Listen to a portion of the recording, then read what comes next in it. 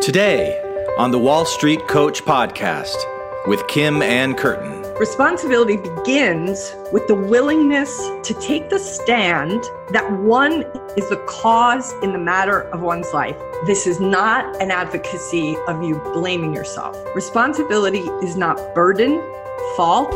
Victims get blamed. Victims are scapegoated. Responsibility is not credit, shame, or guilt.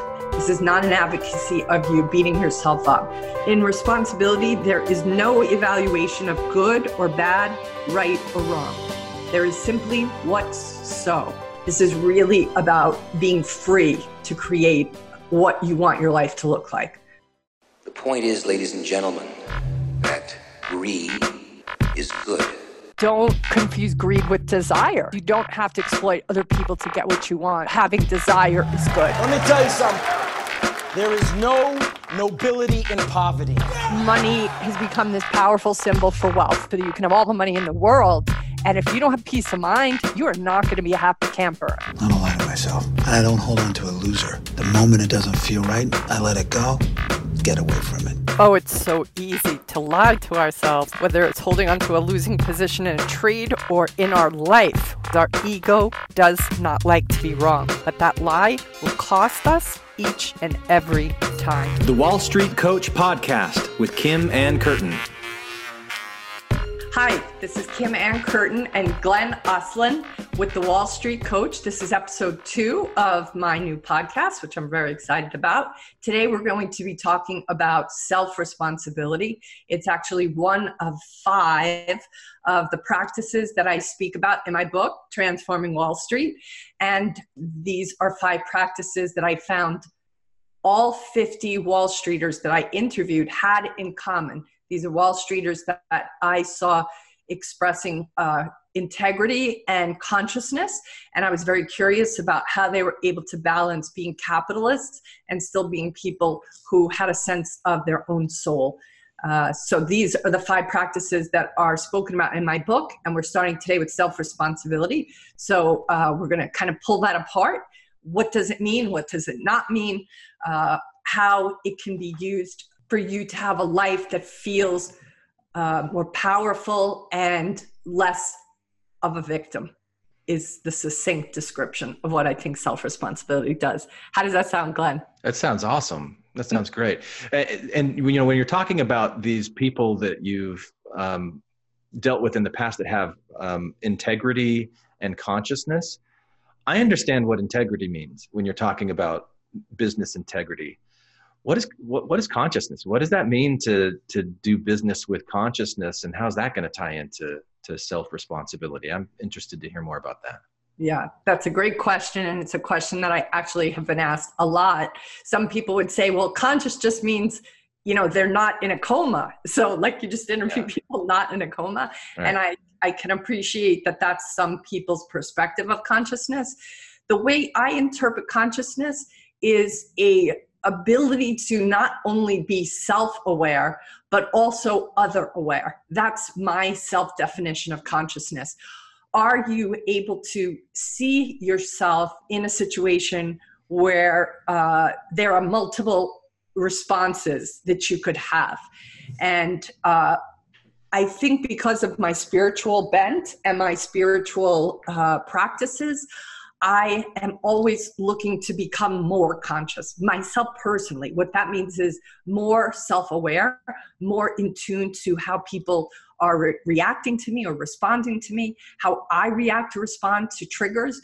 And so in, I think, the spiritual kind of world, you see consciousness as a reflection of you being more emotionally intelligent and I would even say spiritually intelligent. One of the people I did interview in Transforming Wall Street is a woman named Cindy Wigglesworth, and she actually has a book called SQ21, and that book is about spiritual intelligence. You're smirking there, so what's going on? I'm not smirking. Well, I'm smiling because one of my favorite movies that I used to watch with my family when I was growing up was Zorro the Gay Blade, and I don't know if you've seen it or not. Never seen it. The George Hamilton character becomes Bunny Wigglesworth. You was Ramon. You know Ramon Vega no more? No. I've disinherited that Latin tradition. I'm Bunny Wigglesworth now. So when you said that name, it just made me smile. But I like what you're saying about consciousness, and the way that I've understood consciousness as I've been exploring this idea within the last couple of years is I think of it as a synonym for awareness in a certain way. You know, Yep. like you mentioned awareness. Yes. But that it's more than that. It's also like a focus. Like, where are you going to focus your attention? Where are you focusing your awareness? And so Exactly. when you're talking about somebody who does business with integrity and with consciousness, what I think is that it's somebody who knows what they want to focus their awareness on and does that with some kind of an intention. And maybe that intention is integrity. Maybe it's a goal that they want to achieve. But that's what I think I'm hearing. Is that what you mean when you're saying it? I think it is, and I think it may be even bigger than that. I just now was looking through the book for the interview that I did with Cindy, because she describes what she identifies as spiritual consciousness, or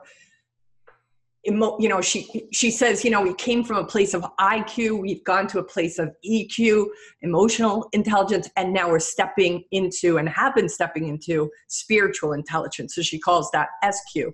And she gives this great description that basically says the ability to respond with equanimity and empathy, regardless of what shows up. Yeah. So yes, what you said, and even let's take it further, to me, is what consciousness is, right? That ability to not be triggered, but really be, or be triggered and notice that you've been triggered. That to me is consciousness. Yeah. And to pause prior to reacting so that you can instead respond. And not necessarily, it's not that you don't get triggered, but it's just that you notice when you're triggered, or you notice when somebody, appealing to your ego or to your fear. For example, I think of Bill Ackman. He's one of the guys I interviewed in the book, and he spoke to how there was this critical moment where he was being prosecuted. He felt wrongly, and he was not going to settle, even though that would have been sort of the easier thing to do. But he felt there was so much, he felt his name and his sense of identity was so much at stake that even at this point, there was like this veiled threat, or not veiled threat, where the Attorney General's office threatens, that he should take his toothbrush, meaning he won't go out of court that day except into a jail cell. And he heard that threat, and he was just like, you know what? Fuck these guys. Like, I'm going to jail if I have to, because I won't be intimidated. That to me is a certain level of consciousness that you're like, you realize, wow, that is a really scary dragon to face, but my integrity won't let me just take what's the easier route here, because I feel there's something else more at stake. Mm-hmm. So yeah, but anyway, we're going down we're going to go down a lot of tangents, guys. So prepare for that, because first of all, Glenn and I both together, I think we could do that separately, but we bring us together, and we're going to go on these little branches off, but I think all of those branches off will be in service to the conversation. I like it. Yeah. Yep, good. As long as we like it, Glenn. Right. Let's hope our listeners like it, but I think they will, because we can't be the only people who like these conversations. So. Yeah. So self-responsibility, I thought I'd open with a quote that I have in my book from Werner Erhard. He's the gentleman I learned this from. And before I jump into his quote, I think I just want to say I feel a little nervous talking about this topic today. Why do I feel nervous? I feel nervous because I think it's very easy to hear this conversation today from a place of making yourself wrong, or that a person who's truly experienced a harrowing or challenging experience in their life will somehow turn it into self-blame. And I guess I just want to put out as a warning right from the start, this is not an advocacy of you blaming yourself. This is not an advocacy of you beating yourself up. This is really about being free to create what you want your life to look like. Does that make sense, what I'm saying by that? Yeah, and I think it ties in with the tangent that we went down, because what I think you're saying is that some people could be triggered by what it is that you're going to be talking about. And so you'd be asking the listeners to pause, recognize what's triggering them, and listen with that kind of consciousness that you were describing earlier on. Yeah. I'm sensitive to the concept that victims get blamed. Victims are scapegoated all the time. And, that is a very unhealthy part of our culture. And it's certainly something that people who are bullies and certainly people who are perpetrators like to do, because it allows them to escape from responsibility. It allows the victim to see it as it being their own doing. And, I think it's been tricky, and I've seen it happen. I'm not even going to get into some of the things that have come out over the past year, but I've seen some people, I think who have had their own challenges.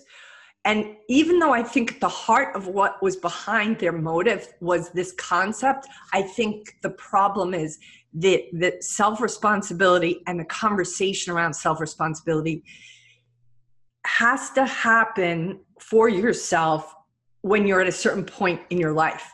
And it could be, if you are the victim of something, you need to have somebody empathize with you first for you to be able to step into this place. Where I was in my journey at the time, I had empathy. I was ready for self-responsibility. And I think, I'm a big fan of landmark education. I know it's not everybody's cup of tea.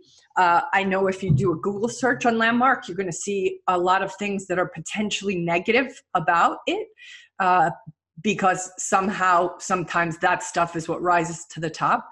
And there are clients in my life who I have felt it would not be appropriate for them because of the intensity of the experience. And then there are some clients who I've said, actually, don't work with me. Go do Landmark and then come back. So I think everybody has to be the authority for themselves. However, for me, at the time of my life, when I took Landmark and I got this concept of self-responsibility, it was absolutely paradigm shifting. Yeah, actually, Kim, what I would have been thinking about the whole time I've been listening to you talk is this quote, and I don't remember who said it or where it comes from, but like, when you're carrying around a hammer, everything looks like a nail. Yeah. And I think it's a really great thing in recent years that there has been much more focus and attention played on the inequality of power dynamics and people that get exploited and people that are abused and victimized, and victims, you see it all over the place, are having more of a voice. Yeah. But then you also get these labels like victim blaming, and that becomes a tool and a hammer that people use as they're filtering different information. And so if they recognize that they've been a victim, and then they're told, you need to take responsibility for the thoughts that you have, for the responses that you have, then they would go, oh, well, that's victim blaming. You're doing the victim blaming thing. And I think that's what you're responding to. You're concerned about that type of reaction. And so you're wanting to let people know right from the start, hey, I'm not going to be victim blaming, but I am going to be telling you how important self-responsibility is for you. So let's find a safe space in the middle to have that conversation. Exactly. And I think part of the quote about the everything looks like a nail is, I think one of the things this book taught me the most, because I interviewed such diverse beliefs, the people that I interviewed have such diverse beliefs and such diverse worldviews. And I remember at some point there was one man I had the most amazing interview with him. And afterwards he told me that I should interview this person that I won't even say who it is, but all I can tell you is I came into that conversation loving this man, trusting anything he had to say. And then he said, this person he had such respect for. And when he said that person's name, I can tell you that my interpretation of who that person was, that he was the devil himself. And I was like, how could this man that I respect so much, that I just had the most amazing conversation with, never mind respect, this very dark person that I've heard nothing but bad things about for as long as I can remember. So I thought, okay, this is really weird. I have to research this. So I started to research this person and his background and his story. And I saw so much affirmation that he was just, the devil's son himself. However, I also started to stumble into people that I didn't agree with talking about positive things about him, and people I normally would have agreed with talking about how he misrepresenting him. And so what was happening for me is I was starting to look at the media, the kind of newspapers that talked this way and with a critical eye, and all the media or the positioning that I agreed with a critical eye. And I started to see that there was a lot of misinformation on both sides. And I called a friend and I said, I think I'm having an identity breakdown because, I've kind of looked at the world this way all this time. And now I'm being forced to look at these other perspectives. So all that's a long-winded way to say, we all come to things with a preconceived lens. And that's the heart of consciousness, is realizing you look through a lens. Culturally, you look through a lens. Your parents raised you with a certain lens. The religion you grew up in, including non-religion, is a lens you are looking at the world at. And that's what I think, it's all about, is recognizing that you have this lens. And it may be the lens you want to stay with, because in a way, we like to have those lenses. They give us comfort. It's nice to, oh God, can you believe so-and-so said that again, right? That just makes us feel right. It makes us feel righteous. And that feels really delicious. And it's not necessarily truth. And that's, I think it's uncomfortable to be in a place of gray. It's uncomfortable to not be righteous. That's another book I'm just going to throw out there now is Jonathan Haidt's book, The Righteous Mind. Oh my God, what a book that is. Why good people tend to disagree on politics and religion. So you're thumbs upping me. So you like that book too? I interviewed Jonathan Haidt in his office at NYU a year and a half ago, and it was amazing. I love Jonathan Haidt. Isn't he amazing? He's wonderful. Such a cool guy. Yeah. I've got to meet him myself. I reached out to him after I read The Righteous Mind to just thank him for it. And then fortunately got to meet him at a conscious capitalism group in New York City, where he was talking. And, I gave him a copy of my book. Obviously, I was like, I think you'll like this book, my book. So he's a great man. That book is so helpful at being able to see the cultural lens you come from. And another guy that helps with cultural breakdown is Geert Hofstede. He's a gentleman who identified all the kinds of indexes in our cultural background, like matriarchal society, patriarchal society, being able to speak back to power, or lack of being able to, being independent, autonomous kind of beings, or coming from a cultural mindset. Obviously, every culture has a different relationship to that. So he measured all these indexes, and you can even, the app is called Cultural Compass. It's like $20, I think. And it allows you to put in your own cultural disposition, so you get it identified. And then when traveling or dealing with people of different cultural backgrounds, you can identify, before you go into those meetings, what exactly are the places where you may have a cultural faux pas, where you may actually, for example, a simple one is in the United States, if you don't look somebody in the eye, they don't trust you. If you're in Asia and you look somebody in the eye, they experience that as disrespectful. So there's lots of like little places where we can culturally become sensitive based on our disposition and background to others. So, So I'll pause there and go back to the topic at hand, which is self-responsibility. And self-responsibility, this description is from Werner Erhard. He is the original creator of something called S back in the 70s. It then was kind of rebranded maybe 15 years ago into Landmark. But the heart of the course is pretty much still the same. And it's built really on self-responsibility. So this is how he defines how to become self-responsible. Responsibility begins with the willingness to take the stand that one is the cause in the matter of one's life. It is a declaration, not an assertion. That is, it is a context from which one chooses to live. Responsibility is not burden, fault, praise, blame, credit, shame, or guilt. In responsibility, there is no evaluation of good or bad, right or wrong. There is simply what's so, and the stand you choose to take on things being what's so. Being responsible starts with the willingness to deal with a situation from the view of life that you are the generator of what you do, what you have, and what you are. That is not the truth. It is a place to stand. No one can make you responsible, nor can you impose responsibility on another. It is a grace you give yourself, an empowering context that leaves you with a say in the matter of your life. And I think my favorite part of that definition is it is a grace you give yourself. And that is the piece that I was able to learn in that 3.5-day course. I thought self-responsibility meant blaming myself for what had happened in my life. And when that paradigm shift occurred that weekend for me, and I really got that it was grace, everything shifted for me. So I'm going to pause there, see if you have any feedback about that quote, Glenn. Oh my gosh, there's so much in that quote. I mean, we could go on tangents probably for a week on every single word in that quote. So are you familiar with Dr. David Burns and the book Feeling Good?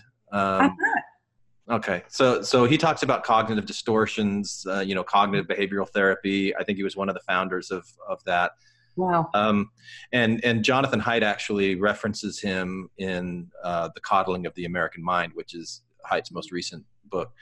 But yeah, take a look at cognitive behavioral therapy, cognitive distortions, because there's a really good correlation to this idea of self-responsibility. And the simple message in this book, Feeling Good, is that the thoughts that you have influence the feelings that you feel. And you actually do have control over the thoughts that you have, but it takes effort.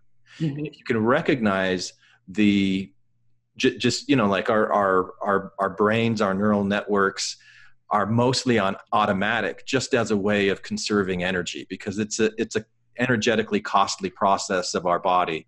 So we do shortcuts through all these things that we do with our mind, that somebody, for example, might cut us off in traffic, and we have like this immediate reaction to it. And it upsets us, and we get so angry. And we go, they're the one that cut us off in traffic. It's not my responsibility. But there actually is a space in between their action and your response to it that you can focus on with consciousness, with awareness, and learn how to change that so that you can be more calm and take responsibility for your response to these kinds of things. So that's what this book does. It helps you identify the different types of cognitive distortions that you have, like if you're catastrophizing, or you're discounting the positive, or you're filtering only the negative experiences, you're doing all or nothing, black and white thinking. There's this whole list of cognitive distortions that it goes down. So that was the first place that my thoughts went to when you were talking about this quote from Self-Responsibility. Yeah, that's why I think there's a lot to cognitive therapy and cognitive, behavioral therapy. I am familiar with that, not him, but I think that even having that list, even looking at that list would be huge for people, because it allows you then a window into how and where your distortion might occur, how and where you may not be giving yourself the grace of ownership of how your life is going or how your experience is going. Yeah. And, when I went through that course, now looking back can see the resistance that I had. And the resistance was undoubtedly my ego, because I was right. I wanted to be right. I didn't want, because being attached to right means then on the other side of right is being wrong. And at that time, I didn't realize that neither of those places were true, and neither of those places were probably really healthy. So two things I want to speak to is, when I was doing my course that weekend, I heard Roger Smith big shout out to Roger Smith. He was my landmark leader. I can't tell you how much I adore this man now, but the irony is how much I detested him when the weekend began. That's funny. I had such loathing towards this man because he was pushing all my buttons. And at the start of the course, he spoke to this and more than this. And I felt this call to being self-responsible. And I was coming from a place of, a victim. And that's how I got in the course in the first place. A friend had asked me, Todd, hopefully you're listening, Todd, so I'll give you a shout out here. But I was with Todd. We were hanging out at his apartment. We were just talking. We had just met. And he was, he wanted to know my story. I told him my story. And his response to my story was, wow, you really see yourself as a victim. Yeah. I was like, what? I was so insulted. I was like, you are so full of you. Like, how can you say that to a person? I got just went from 0 to 50 in a split second. And did you feel like you had been victimized? I did. I felt I was being judged. Right, I felt like here's somebody who's not. But here's the difference. I don't know that everybody could have said what Todd said with the neutrality that came with it. The only reason I probably didn't get up and walk right out of the apartment was because there was a neutrality to the way he said that. And I heard the neutrality. Even though I still had a reaction to him, I heard the neutrality in his statement. It was as though he was observing it was raining outside. Yeah. And that is probably why I stuck around. And then ultimately it led him to speaking to Landmark. And I think on one hand, I wanted somebody to feel sorry for me. Yeah. I wanted somebody to empathize with me.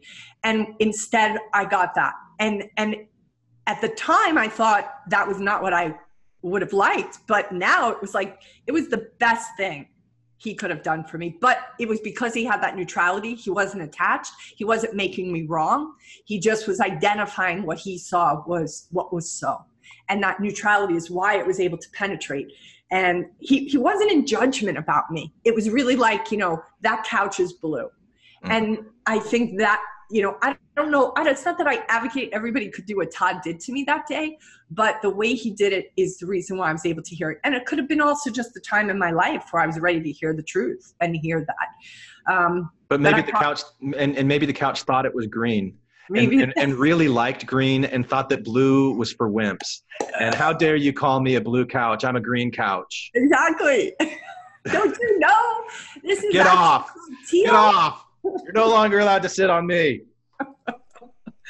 It was just I was like, wow. It was just so shocking and unexpected. And because we didn't know each other that well, I just was completely thrown off kilter. And, it opened up the conversation to Landmark. It opened up to the conversation, more importantly, his own journey, how he had viewed himself, his life, and then what happened for him and what he created after that course. And so, undoubtedly, he enrolled me. That is even the literal language that Landmark introduces to us in our vocabulary, that it's not about selling people on something. It's about enrolling them. And how do we enroll people? We enroll people by living it, by showing excitement about it. It's not an act. You can't enroll somebody falsely. You enroll people with your enthusiasm because you genuinely believe in something, because it really changed your life. And that's what he did, that day after I caught my breath. So anyway, I did go into the course and met Roger Smith, and he explained what we were going to learn and why it was important. And I remember the first day, it was 4:00. We were going to take a break. I walked up to the front of the room to talk to him one-on-one because I was like, oh, I get all this. I understand all this. see, all this makes sense, Roger Smith. I don't know if I called him Mr. Smith. I probably called him Roger. I was like, look, I get this. This makes total sense, and look, everybody in this room, we all need to hear it. They all need to hear it, And my situation, here's how mine is different. So X, Y, and Z. See how mine means that this is the exception to this. And he just paused and he just looked at me. Yeah, that's exactly the same thing. I was like, oh, I cannot believe this guy. Who does he think he is? He's so full of himself. I was so mad. And I huffed my way out of there. He just stood there like very neutral too. And I left and I went on my break and I was like, I don't believe I promised to stay on this thing till the end because this sucks. This guy's full of himself. He doesn't see the picture I'm drawing for him. How ignorant could he be? And then see how smart and enlightened you already were. Right? I was like, how can you not see that my story is so unique? Yeah. And that I really, this is not about me being self-responsible. So anyway, 3.5 days later, so Roger Smith, fortunately, I was able to reach back out to him. I went back and assisted at a couple of weekends. And then at some point I had a chance to see him at one of those weekends. And I just went up to him. I think I was just like tears were pouring down my face. And I was like, I don't know if you remember me, there's 200 people each time you do the forum, but you changed my life. And I'll never forget how I went up to you that first day and how you stood fast in what you were speaking. And, I became a coach because of this course and because of what you gave me that weekend. And I'll never forget it. And so, yeah, shout out to good old Roger Smith. And he's probably I think he is probably one of the best trainers that Landmark has. Maybe that's just because I'm prejudiced and he shook up a girl who's pretty stubborn and got me out of my head into a place of self-responsibility. But it was a game-changing situation. So, nice. Yeah. So the story I want to give is, this was with a family member. And if you recall me saying that Landmark, some people have called it a cult. Some people have, you can go down the rabbit hole on the internet and find a lot of things about it that, in my opinion, misrepresent it. And it's not a cult. Let's just say that right out of the gate. However, which is exactly what cult members would say about their cult. Which is exactly what cult members would say, exactly, except the fact that this thing is $500 or $600. Like the cheapest thing I've ever purchased around self-development. And, at the time when I did it, it was, 14, 15 years ago, they probably were, they were advocating we proselytize about it. They were advocating we tell people about it because when you have a world filled with people who are more self-responsible, it changes the way the world looks. I don't even think they even advocate that as much as they used to, because I think that was part of what people complained about. But, I get why they would advocate for that, because you want people filled with self-responsibility, right? The world. But it's just, I have seen cults, and I can tell you this is not a cult, having seen them out there. But the story is that this family member of mine was very worried that it was a cult. And we were in a conversation in a restaurant at the bar. It was loud, it was kind of noisy, it was a very fancy place. And, he had left work, I had left work. So we're standing at this bar, and, this Landmark thing you're getting involved with, I think I had already finished the weekend. I'm sure I had. And he was like, this Landmark thing you're getting involved with, it's a cult. Like, it wasn't like a conversation. This person was just like, it's a cult. Mm-hmm. Like, as if he knew. How could he know? Like, he had never done it. But I did the research, and I talked to some people, and it's a cult. And he just went off for let's say 10 minutes, right? So this is what was happening for me in that moment. First thing I noticed was that my hands went across my chest. So I had my arms crossed. This was the thought process in my head. I can't believe that he would think I'm so stupid that I'd get myself into a cult. Yeah, right. I can't believe that he could think that I'm an idiot and that I didn't do my own due diligence and that I wouldn't see that for what it was if that was true. This was kind of like the barrage of thoughts that was going on inside of me. And then I started to take the tools I learned in Landmark and I started to listen to what was showing up for this person instead of being in the defense. Mm-hmm. And what I began to hear was that this person was worried about me. Yeah. What I began to hear was that this person loved me. Yeah. What I began to hear was that this person cared enough to say something so controversial to me that I might get mad at them in service to my well-being. So I began to use the very things I learned in that course to stop being triggered, and my hands, my crossed arms uncrossed. I started to soften. I started to hear not the words he was speaking, but the love underneath them. And I never interrupted him. And at the end, he ran out of steam and he was like, well, you're not saying anything. What's going on for you? What are you thinking right now? And I, in all honesty, said to him, what's going on for me is that I'm so touched at how much you love me and how much you care about me and are worried about me. Thank you so much. And he said, well, that's it. I'm just worried about you. And that was the end of the conversation. That's great. It was so incredible. It was so, I didn't have to, I thought I had to defend it. I let go of defending it. I let go of defending me. That it wasn't even the topic at hand. It didn't matter in a sense. What mattered was he was showing me love. I mean, look, he wasn't using the phrases I would say are the best love-filled phrases, but I was able to hear past it at the heart of the matter. And that's what that course gave me access to. And that's what self-responsibility gives me to this day access to. So I think that's a great story to. And what I hear in that, Kim, is that you were more confident in your position as you're listening to him be critical of this choice that you had made and this investment that you had made, not only your money, but your time and your energy and your passion, where you found something that was really helpful to you. And here he comes kind of shitting all over it.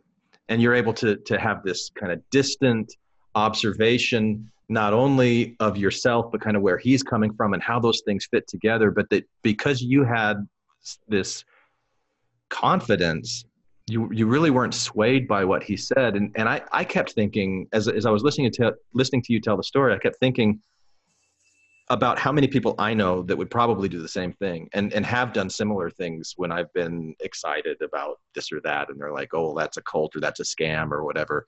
That there's so much in the world to be concerned about. Like there's so many examples. We hear so many stories of people that were burned, people that were abused. It kind of goes back to this whole victim mentality thing. Yeah. And that you've got to be really, really careful because people are out there to take advantage of you. People are out there to exploit you. And so you're in this state of fear. And I think especially in today's day and age where we have technology like we do, where we're able to create podcasts like this, and like the news has gone from 3 main channels to however many hundreds of channels there are in this news cycle that's constantly having to compete with each other for these sensationalized, horrible stories, that it's taking such a toll on our nervous systems, which evolved over hundreds of thousands of years. And now we're just getting so slammed with all of these messages that it's really understandable why people would be in a constant state of hypervigilance and hypervigilance. Yeah. Totally. And to recognize that when you're in that conversation with him and he's telling you, be careful of Landmark, I did research, it's a cult. He's projecting his own fears of the world onto you. And you've got the confidence in that moment to go, oh, I recognize this is about him. This isn't about me. And what is it saying about him? It's saying that he loves me. He's concerned for me. That's a wonderful thing. And you make that choice and have that kind of a response to it instead of the defensive one. Yeah. That's a great story. Great example. I love it. Yeah. It was one of those, pivotal experiences for me because I was able to see and able to apply what that course taught me in an actual setting where that course was kind of being attacked. And in a way, it wasn't that I felt the course was being attacked. Who gave a shit about that? I felt attacked. I felt he was attacking me and my judgment. Yeah. And, if I step back to what you said a moment ago about the people that are, hearing us talk about something and they feel this obligation to protect us, in a way, the moment we're talking about a situation where we could be vulnerable, like obviously I'm vulnerable. It could have been something that wasn't in my best interest. But if you think about what does that person in that moment need more than anything, they need connection. They need you to have their back. Right. And, if you are, even if somebody's about here, especially I'm sure with parents and children, you see your child's about to do something, you can't always protect them. They have to learn how to protect themselves. But if you have their back emotionally, spiritually, literally, then they're going to stumble and fall, and you will be there for them on the other side. And they will be more likely to believe that if you're there for them in that moment. You can say, wow, if this person was maybe a little bit more conscious themselves in that conversation, they could have said to me, wow, it sounds like you're really getting so much out of it. And I have my concerns. Have you done some due diligence on it? Have you talked to people? I've seen some stuff out there about it that makes me nervous. And, I just want you to be okay. Like they could have said all that, but this person didn't have the language to say that. For them, their way of saying that was, this is a cult. They didn't have the expansiveness of language. And we all don't have that kind of language, especially if we're afraid somebody's going to lose their money or lose their health or lose their, well-being. So I think that's why it's so important for us to do the work on ourselves, because the more we do the work on ourselves, we can show up in a way that's much more effective and supportive and encouraging to somebody. Yeah. Lucky that day I was in a position to self-reflect on what was being triggered in me, but that could have been a very ugly situation. It could have been like, I'm like, you know what, go to hell. I know what I'm doing here. And I could have stormed out of the place, and that would have been that. Way to hold back on what you actually wanted to say, Kim. Right. Yeah, I Way do to go. I do want to say another word. Yeah. Go fuck yourself. Yeah. That's what I wanted to say. That's what I wanted to say. Yeah. So, Yeah, and you can't control how other people are going to respond to anything or not. You're going to be barraged by a variety of different people and responses, which only highlights the importance of self-responsibility and doing that self-work and that self-awareness and all that even more. So, yeah. And that confidence, you talked about that confidence of, it's easier to be confident in your choices if you're aware that you have these tendencies to be looking through the world through your lens. Like you're aware that you could be duped, right? What was the word that you spoke to before with cognitive distortions, right? Yeah. You're conscious. The more conscious you become, the more self-aware you become of your distortions. And in turn, that allows you to see the distortions other people have. Yeah. So you don't necessarily get as triggered by people because you're realizing, oh, they're looking through their lens. I'm looking through my lens, and neither one of our lenses are completely clear. And that helps you maybe not be as judgmental against them in their lens. And, it starts with you not being so judgmental to your own lens, having empathy for yourself that you have a lens. That's, part of it. And actually that is going to be episode 2, everybody, where you're going to talk about self-empathy and other empathy at length. And it is probably, one of my favorite topics because it's changed my life and undoubtedly has changed every interaction I've had in the past, probably 20 years. And it's a work that I still am striving to practice in my daily life. Some days I do better with it than others. And I'll talk about self-empathy, especially with that great example you gave us earlier, Glenn, about the somebody cutting you off in traffic. We'll come back to that conversation about how self-empathy can play a part in you responding in that situation and not reacting. But before I close out, I guess I want to reiterate that if you have questions or topics that you want us to talk about or address, please bring them forward. We talked a little bit in the first episode about like who this podcast is for. This podcast is really for people who maybe consider themselves conscious beings, people who consider themselves capitalists, people that consider themselves intellectuals, people that consider themselves well-read, people that are curious and want to learn more and get some tools that help them be more satisfied in their day-to-day life. So, I know that sounds like a wide net that I'm putting out there, but, that's who I am. The little bit that I know Glenn, as we get to know each other, I think that's who he is for sure as well. And hopefully we'll find like-minded people that want to continue this conversation. So reach out, Kim@thewallstreetcoach.com. And my book, Transforming Wall Street, is on Amazon and also on my website if you're interested in reading that and looking at the 5 practices more in depth. This has been the Wall Street Coach Podcast with Kim Ann Curtin. Find her on the web at thewallstreetcoach.com and sign up for her newsletter, get a copy of her book, or schedule a time to chat with Kim yourself. And if you like this podcast, please give it a 5-star rating and write a short review on iTunes. Thank you for listening. This podcast has been produced by Ear Candy Productions.